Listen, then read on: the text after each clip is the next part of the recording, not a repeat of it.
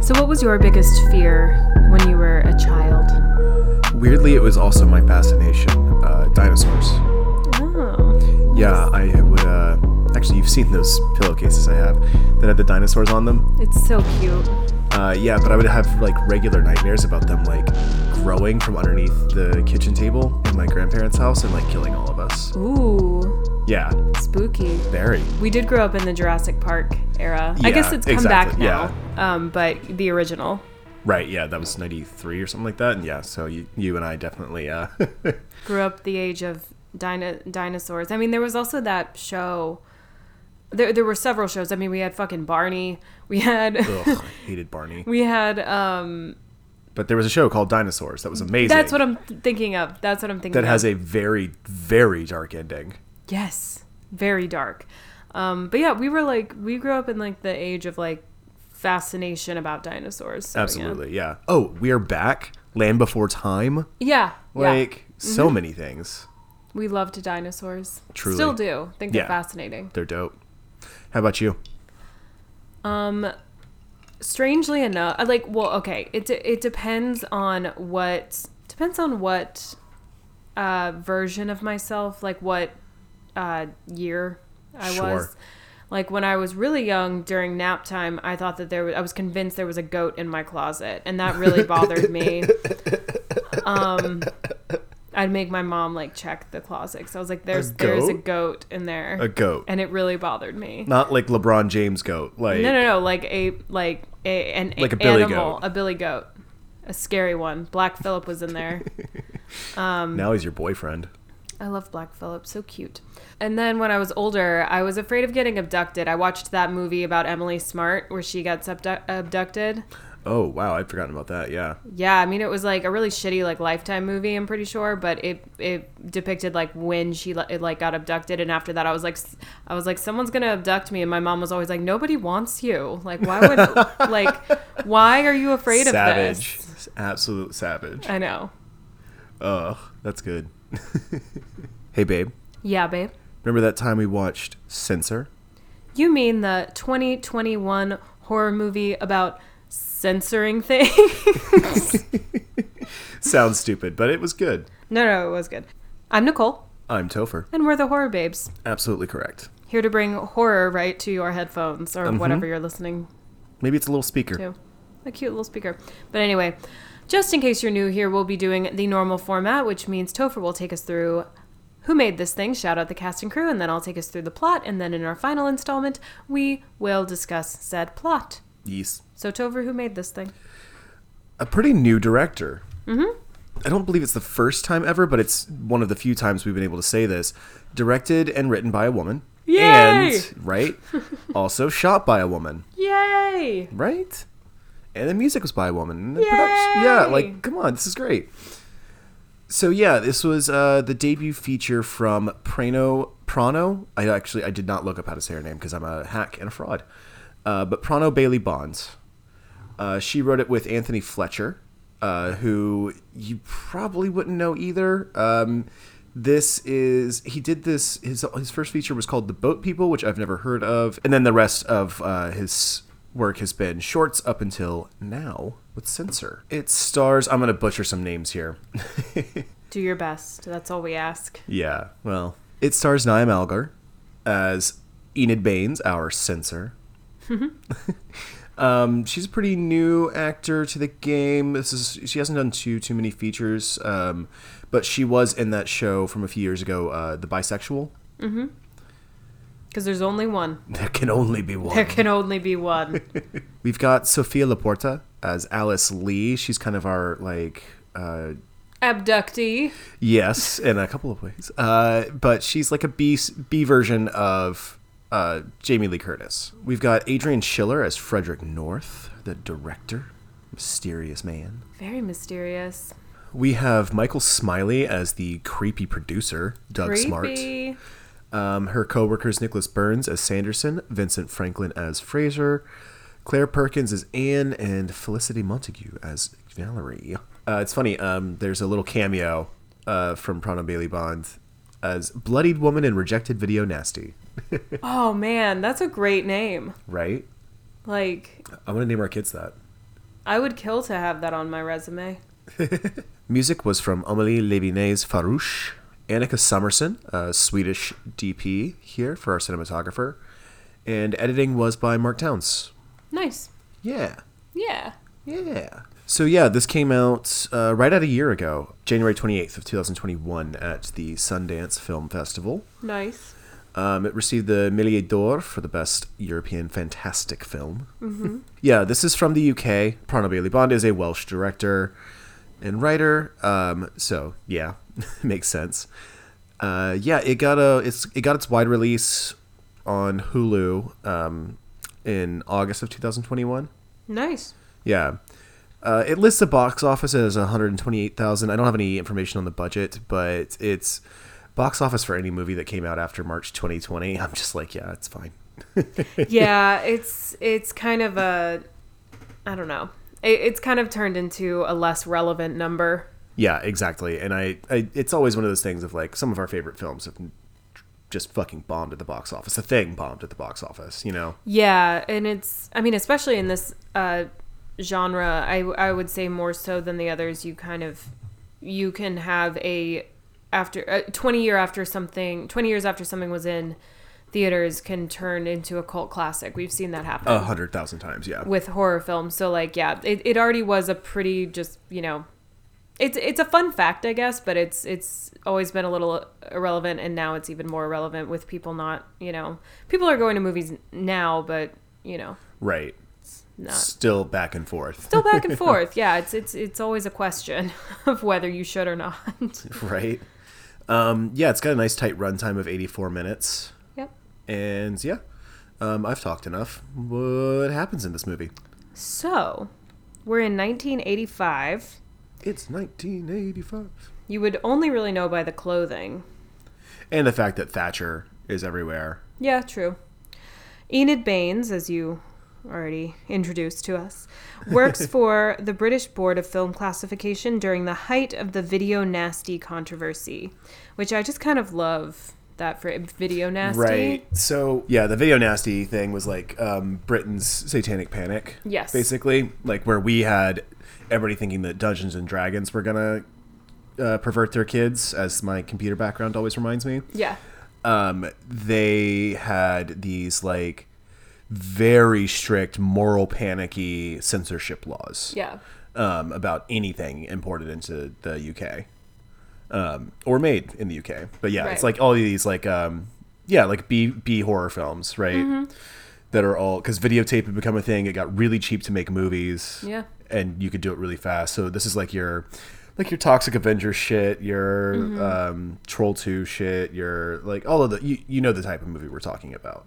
Yeah. So Enid's co-workers call her Little Miss Perfect because she's very strict in recommending what violent content should be cut or banned. Yeah, we see her writing on a notepad a lot, and it's like full pages. Yeah.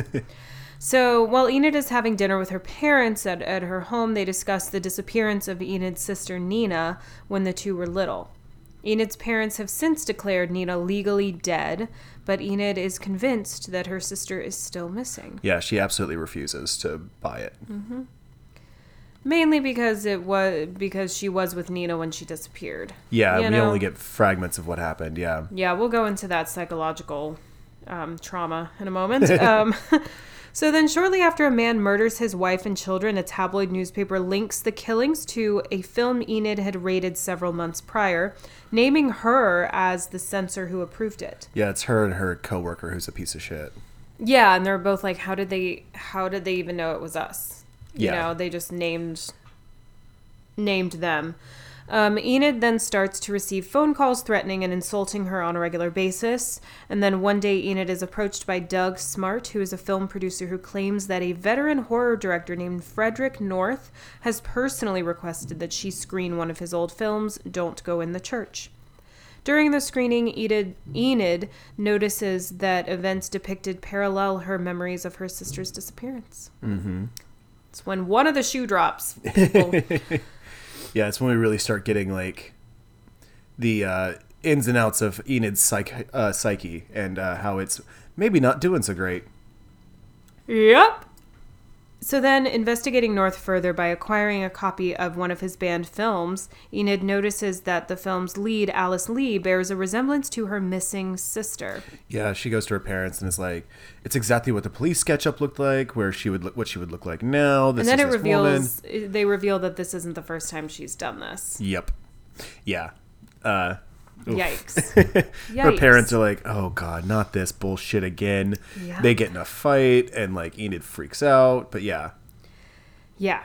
So then what is Enid left to do but become obsessed with meeting North, believing that Lee is her missing sister and needs to be saved from the exploitation film industry? It's just Yeah. So then when Enid visits Smart, hoping to learn North's whereabouts, he tells her that North is making a sequel to Don't Go in the Church Near His Home and attempts to have sex with Enid. Enid rejects Smart. It's a very creepy scene. Yeah. Causing him to become more aggressive before Enid pushes and accidentally kills him. This is where the film really pops off. Like, you and I were both sitting there going like, it's good, but like nothing's happening. We're spending a lot of time in the pre here. When's something gonna happen? And then he's like showing off the shitty award he got, sets it on the coffee table. She pushes him away and it goes straight out of his mouth. Yep. From the back of his head. It's awesome. It is great. It got a visceral reaction from both of us. Yep, we yelled. we yelled. I'll admit it. We yelled. So then after stealing North's address from her work, Enid finds the set of North's latest film where he and the crew assume her to be an actress. Yeah, she's like rolls up to the trailer and she's like, "I'm looking for the Frederick North film starring Alice Lee. Is this it?" And she's like, "Get in here." And like everybody's like looking around. The makeup artist. Yeah. Like, you're late. But apparently half the actors haven't showed yet and blah, blah, blah. Yeah. During a climactic scene, Enid kills an actor named Charles with an axe, thinking that he was going to hurt her quote-unquote sister. A terrified Alice flees from Enid as she begs for Alice to please be her before collapsing in the woods. A remote control appears in Enid's hands, or in her hand, and she presses a button. Enid is awoken by a seemingly happy version of her sister, thanking Enid for finding her. Nina and Enid leave the woods and drive to their parents' home. During the drive, the car radio announces that all violent films have been banned, crime has been eradicated, and unemployment no longer exists. The radio broadcast is so silly. Yeah. Yeah. Enid's fantasy is sporadically interrupted, revealing that she has kidnapped Alice, who is begging Enid's parents for help. As Enid smiles. And that's it. That's it, yeah. Yeah. Roll credits. Yeah. Oh, God, I don't even really know where to begin. I love the plot of this. I love the idea. I love the plot of this movie. The idea of it is really fucking cool. It's really cool. I was telling our roommate about it, and he was like, "That's an awesome premise." And it's really cool because it takes on a very familiar horror plot, but has a new spin on it and makes it completely different. Taking on that, that typical horror plot where you aren't really sure what the actual reality is because you don't have a reliable narrator. So just like Saint Maud that we covered 2 weeks ago, this movie, we don't have a reliable narrator. Yeah. We don't know what's happening. We don't know what's real. We don't know what is made up and what is perceived incorrectly through Edith's eyes. Yeah. So I think that's actually a good comparison, right? This movie, it does give you the unreliable narrator. It doesn't give you enough context, right, to understand what's going on. And not in like a unreliable narrator. Great, let's do that. Sure, down. It's the knowing what's going on. Like, I need to understand what the plot of this movie is, regardless of whether or not she's correct about what's happening. Right. Yeah. And that's where I felt this movie fell short, and Saint Maud really succeeded. That's fair, because this movie while I was entertained and I enjoyed it and all of these things, it certainly has its issues.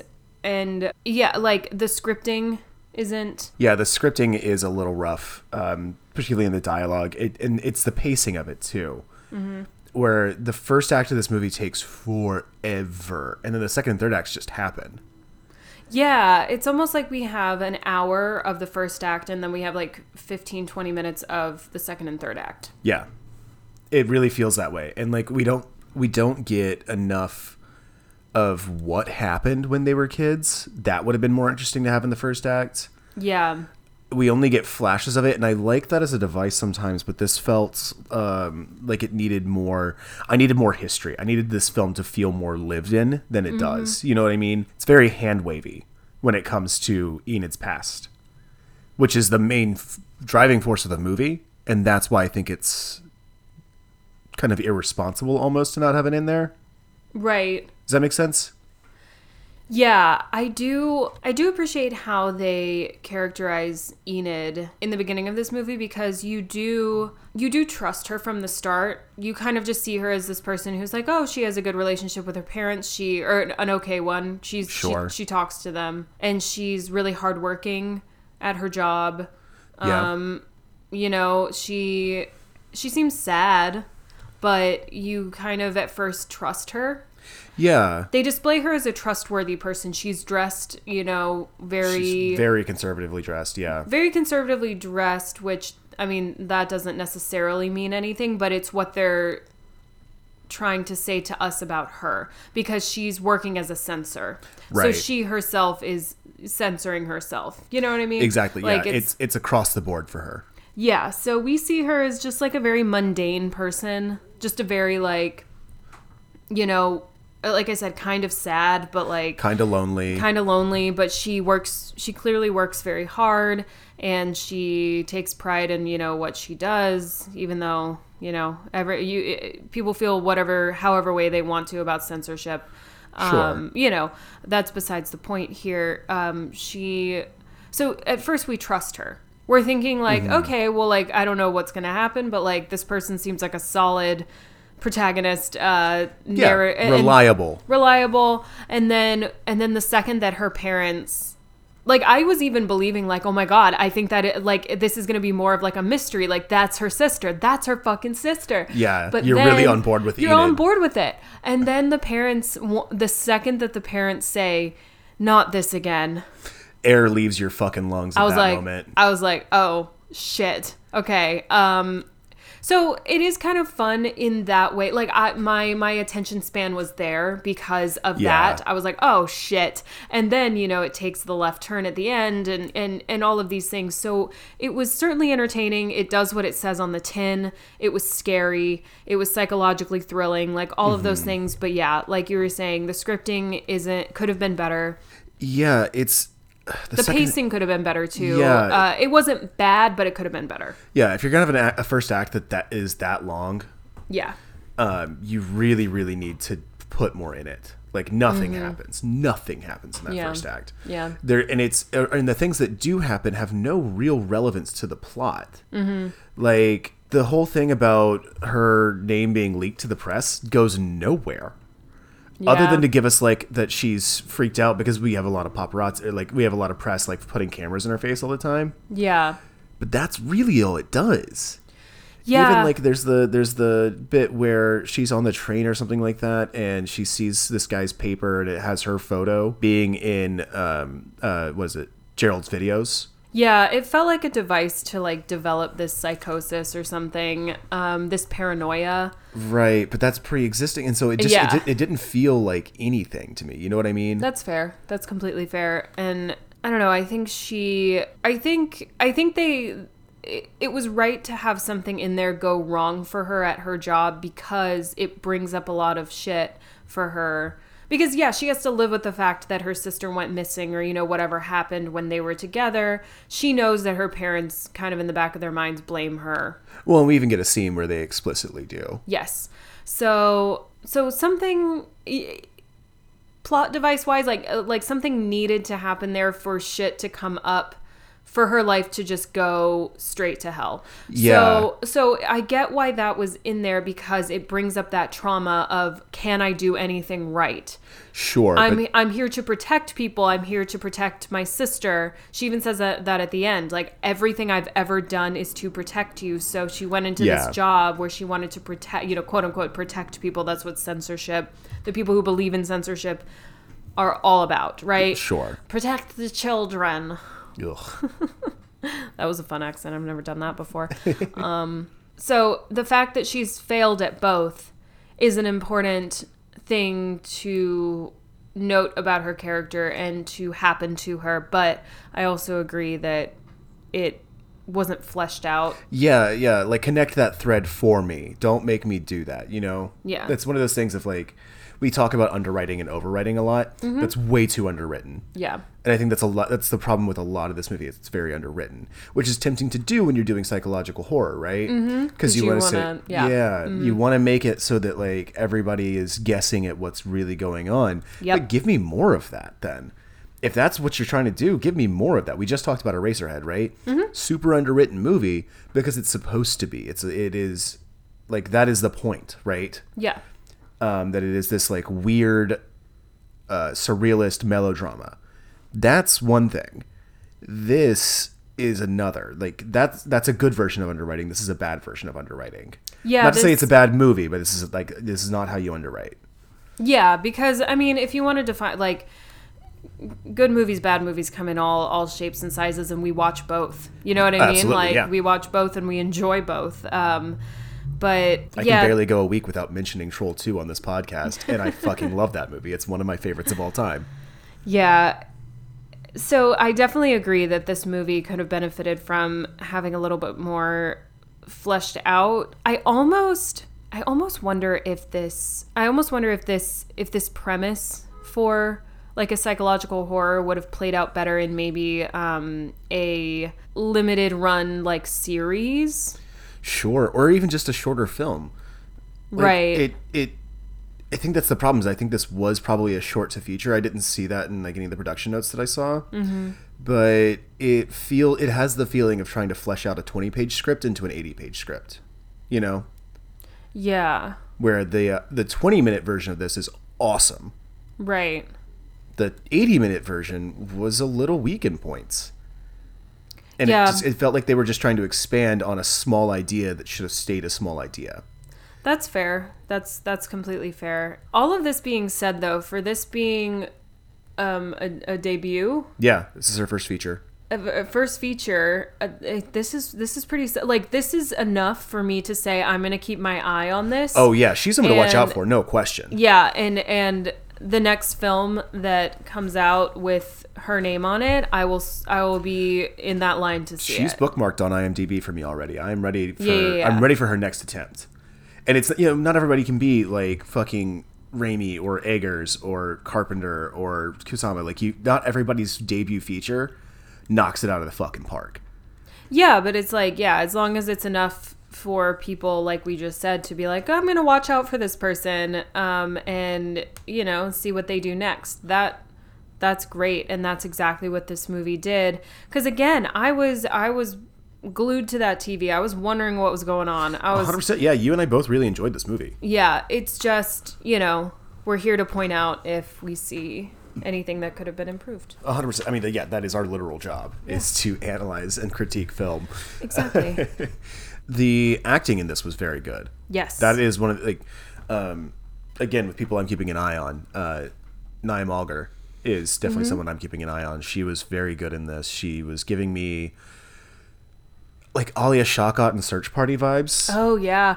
Like, even when the person is unreliable as a protagonist or a narrator, I still felt for her. I was very sad the entire time for her. Yeah.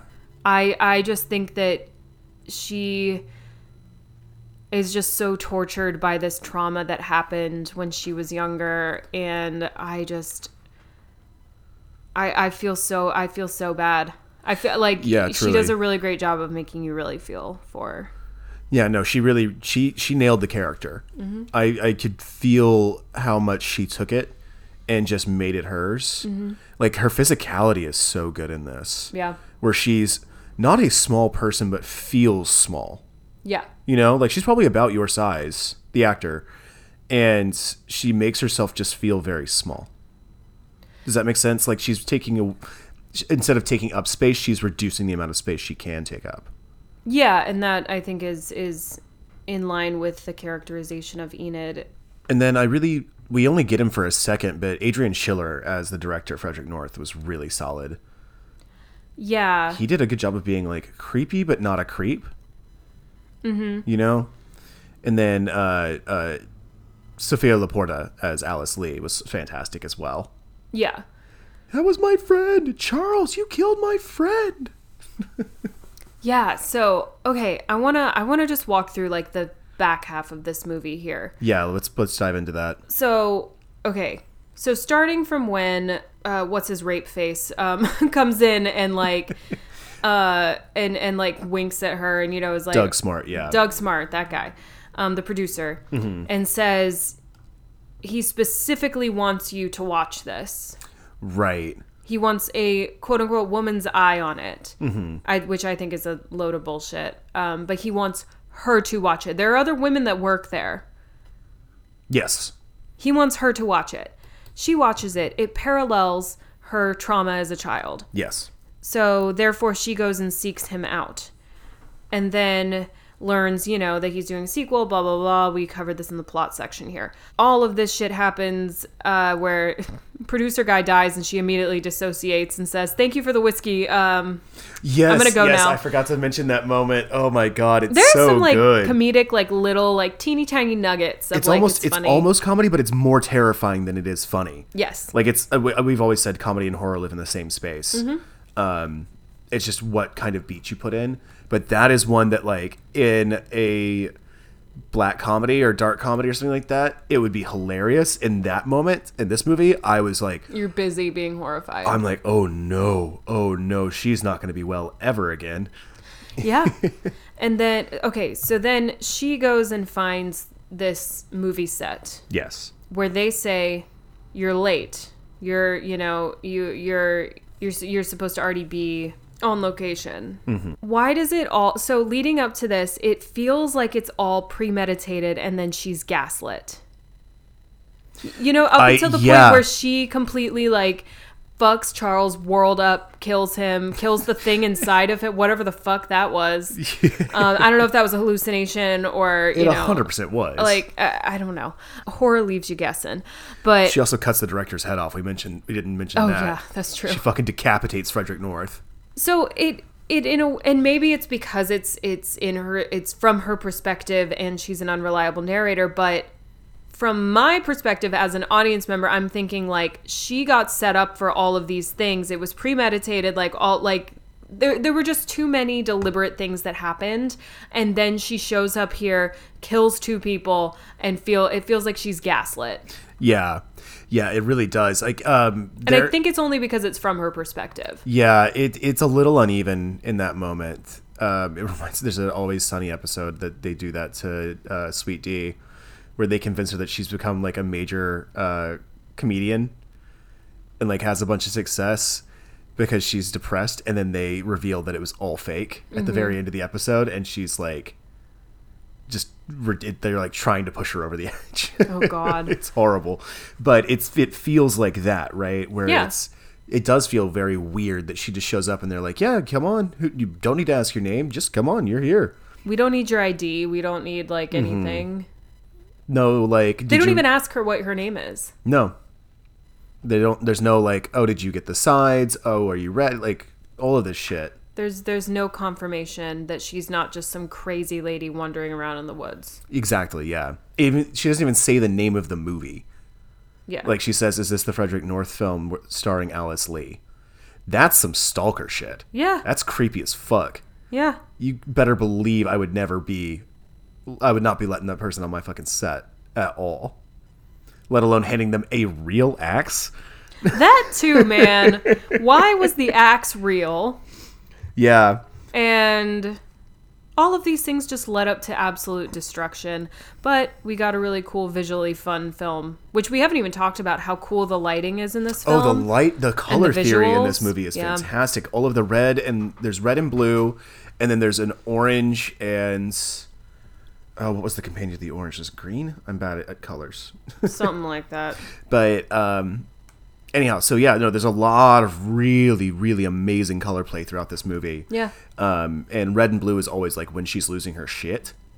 Yeah. It's even in the poster, like you can see it. Mm-hmm. And I think that's supposed to be like a throwback to like 3D glasses. That became big. Yeah.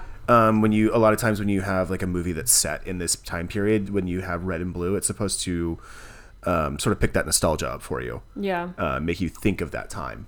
But no, the color and lighting in this is so good. It was super well lit. I did love that they shot it on film. Mm-hmm. Was not shot digitally. It was 35 millimeter, which fuck yeah. Didn't you say that is like discontinued, or they certain don't? 35 millimeters are. Okay. So we were right after this, we watched the first episode of the new season of Euphoria. Because we needed a little pick-me-up. Yeah. There's something wrong with us. Not the darkest show on television since The Wire. Hey, listen, I threw Queer Eye out there, and you were like, no, I want Euphoria. So. I don't want spoilers. Queer Eye can't be spoiled for me. I'm going to cry no matter what. That's Euphoria, true. That's the spoiler. Yeah. Oh, Bobby's going to work real hard, and we're barely going to see him in the episode because he's building a fucking house. Yeah. 10 out of 10. But, yeah, so the new season of Euphoria, they got Kodak to start making their own. It's a specific Kodak 35 millimeter that had been discontinued. Oh, gotcha. So not 35 in total. Like they still make some 35 millimeter, but it's a classic film stock. Yeah, and it's really fucking great stuff to shoot on. That's why Sam Levinson from Euphoria is like, I want 35 millimeter for this season, and it has a feel to it. Yeah. Specifically, it does reference older films, or like now older, like 40 years ago is what you would shoot on 35. Mm-hmm. They also used Super 8, one of my absolute favorites, and they did VHS as well. It's fucking awesome that they did that. I cannot believe. I'm wondering if that's why we don't have a budget for this, because it had to be so goddamn expensive to shoot just to buy the film. Yeah. That's why we shoot digital now, because it's way the fuck cheaper. Makes sense. That's actually part of the plot of Boogie Nights is like he wants to keep shooting on film, but they're going to videotape. Yeah. And that's VHS is videotape. That and Betamax. Yeah. So yeah, it gives you a really specific feel, and Super 8 is fucking awesome. Isn't it also the name of a motel? It is. That I have stayed at many times. No relation. Any relation? Mr. Super 8's my father. My father, the inventor of Super 8 motels and film, would not be too happy to hear about this. Oh, I love that. But yeah, Super 8's from Kodak. It's fucking amazing stuff to shoot on. There's a movie called Super 8 that's produced by... it's a series of shorts all shot on Super 8 that J.J. Abrams produced. Cute. So I think it's really great that we had a team of women to work on this movie. 100%. Because of all of the subject matter here, you've got censorship. We've got a woman having to watch traumatic things on screen. Which, by the way, you know immediately that this was directed by a woman because the rape scene that Enid is having to watch, we only see the reactions of their faces instead of the focus on the actual rape scene that they're watching. Which is amazing. So well done. You immediately know that it's done by a woman when you don't have to watch the rape. We both were shouting that out while we were watching. I can't believe I forgot to mention that during the plot. But yeah, it's fantastic. Yeah, so I can't help but think that there is some sort of underlying commentary in here. The movie stands alone by on its own. But I think it's fascinating when you hear women talk about censorship, especially when it's set during like the Margaret Thatcher era and everything, where women have been censored for how long? You know what I mean? Long fucking time, if not forever, yeah.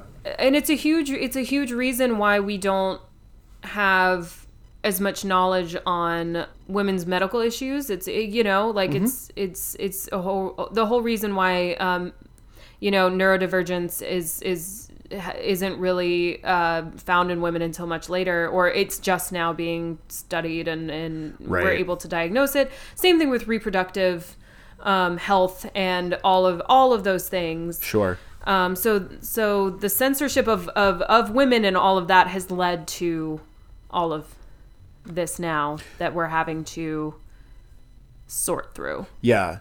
And I everything about this really lands. So like you brought up Thatcher, right?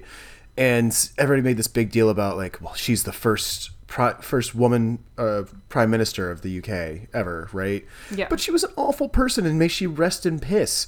It was that she got pointed to as like this sort of like, what's the word? Even though she rejected feminism as a premise, or as a concept, she was for a long time sort of held up as like a feminist icon. Yeah. And and in that she was like a woman in power, like she's the girl boss bitch sort of thing, right? Yeah. But she also sent in paramilitary death squads into Ireland, so fuck her. And I think that is specifically I think that is an explicit contrast that Bailey Bond is making here. That you see that this is a feminist film. I think no question, right? Yeah, no question at all. It deals with a bunch of other things, but again, you can't have a woman protagonist in a movie called Censor who is a censor without it being a feminist film. Right. I just don't really see how it wouldn't be. It's pretty hard for it not to be. So I like the contrast there, and the commentary there from Bailey Bond. So interesting how the term feminist either means something terrible to people or means something like amazing. If you label someone as a feminist, it's like immediately like a golden ticket, a golden heart, a gold, you know what I mean? Star, gold star. Gold star feminist. But it's interesting how now things have evolved and we've been able to look at things in a more nuanced way. How a lot of people were, like you were just saying, like Margaret Thatcher, like feminist, like woman in power, girl boss babe, but like all of this shit. But in a more nuanced way, you kind of start to dig underneath it and you're like, this isn't great. Yeah. You know, you're able to look, to say the least. Yeah. You're able to look at it in a more nuanced way. And I think that that's really cool. You kind of have to go through that like rah feminism, sure. Era. And then you can kind of be like, wait a minute. Yeah. The pendulum always swings, right? And you try to find a middle point where you can be rational and kind of make up your own mind about things, right? Fair enough. Yeah. That's more or less right. I've got lots of thoughts on that, but not all for right here. Well, I mean, so like, it's like how when people are like, oh, well, they're a product of their time, but then you can point to like a bunch of other people who aren't like Betty that. White. Yes. Like an unproblematic queen. Right. Dolly Parton. Yeah. And so like people who you can look at and go, okay, so they were a product of their time too, but they aren't the ones making all these dumbass mistakes. Yeah. And it's not that they're fantastic people. The baseline is not fucking up, right? Yeah. The bar's in hell. Yeah. So you can also look at, people like Angela Davis or Gloria Steinem, who Gloria Steinem's made her mistakes, but she's broadly been ahead of the curve. Right. And it's not about being perfect either. Right. It's about what you do when you make a mistake. Like I mentioned Dolly Parton like 2 seconds ago, but we all heard about the Dollywood thing where she had the Dixie, you know what I mean, the show, yes. The show at Dollywood. She promptly changed everything, all of the programming in that show, released an apology, and she changed everything that anyone had a complaint about, and she didn't try to justify it. She just said, she basically in her own words said, know better, do better, and that's what she did. Yeah. And that's all that we ask for, Yeah, and that's what I mean is like people can say, oh, product of their time, but then there's people talking about like why are like in the fucking 19th century before the Civil War, like black people are people and not property. And not only that, they should have full rights, and not only that, they should live in harmony with us. You know, it's not even like the there are very racist abolitionists, right, who who thought that black people were lesser than, they just shouldn't be enslaved. But then you have other people at the exact same time saying things we say now. And that's what I mean to say, that like when we're talking about pendulum swinging, if we're talking about like we have to go through certain things, we do and we don't. We have to get through the thought process of it, but we don't have to actually do it. Yeah, right? I guess that's like really we don't need a Sheryl of... Sandberg or Elizabeth Holmes or something like that, you know? Yeah, I guess that's really more of what I was saying, is that we have to, once the pendulum swings really far one way, we really need, on our way back, we really need to look at it in a nuanced way. Sure, that makes sense. Because we've been so far, when you start to creep back in, you should, you know more now, so you should 100%. Look more in a nuanced way. That's really what I mean. I don't mean that we should stop the pendulum in between and do all these terrible things. Right. Or less terrible things, but still terrible things. You know what I mean? But anyway, I feel like we've gone a little left field from here. Yeah, we've kind of lost the plot a bit here. This was all my fault. Hey, I apologize. We're here for tangents. I apologize. But yeah, overall, I would say certainly would recommend this movie. I'm again going to certainly put the director's name on my list. I will be watching whatever she puts out next. Yeah, I will say, like, in my kind of final thoughts about this movie, Kevin Marr for the Times said it's all context and no content. And I kind of have to agree. Yeah. We get a lot disagree, of we get a lot of like, this is what's happening, but it's very tell don't show. Yeah. And we all know how we feel about that. Show me, don't tell me, right? Yeah. Or if you're going to tell me, not show me, tell me in a way that shows me. Yeah. I think the lesson that this movie needed to learn, and that the writers needed to learn, was show, don't tell.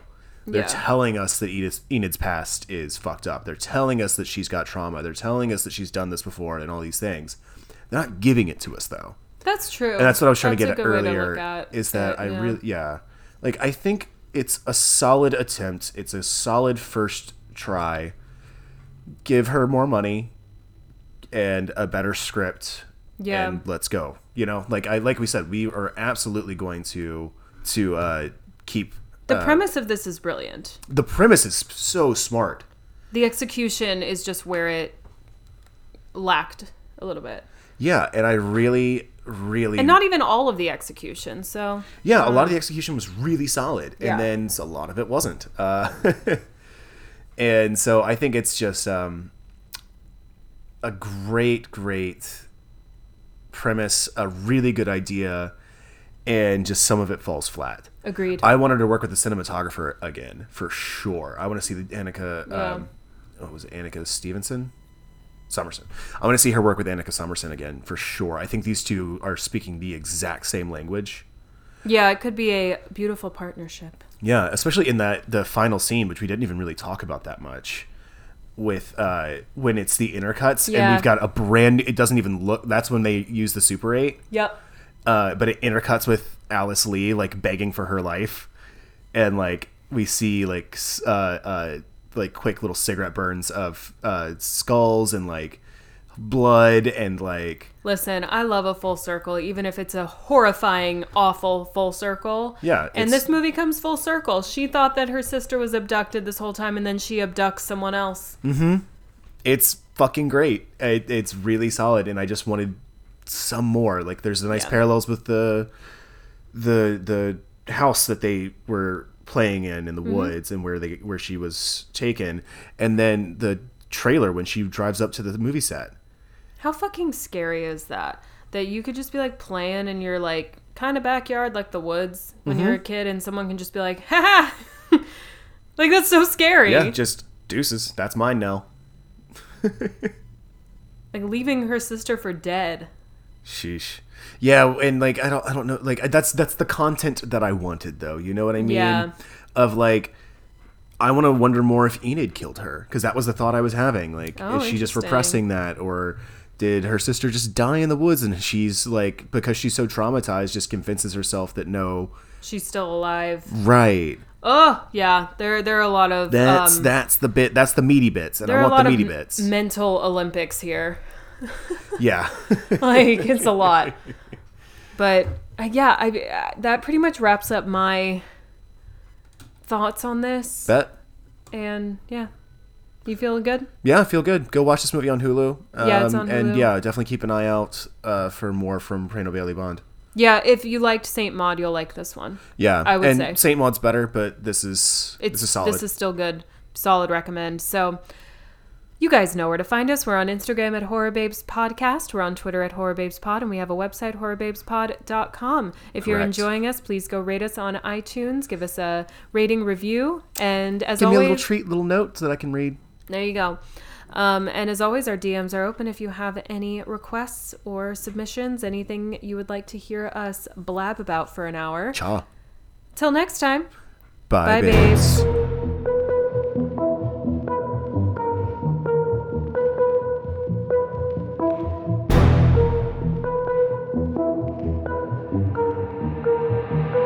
Hey babe. Yeah, babe.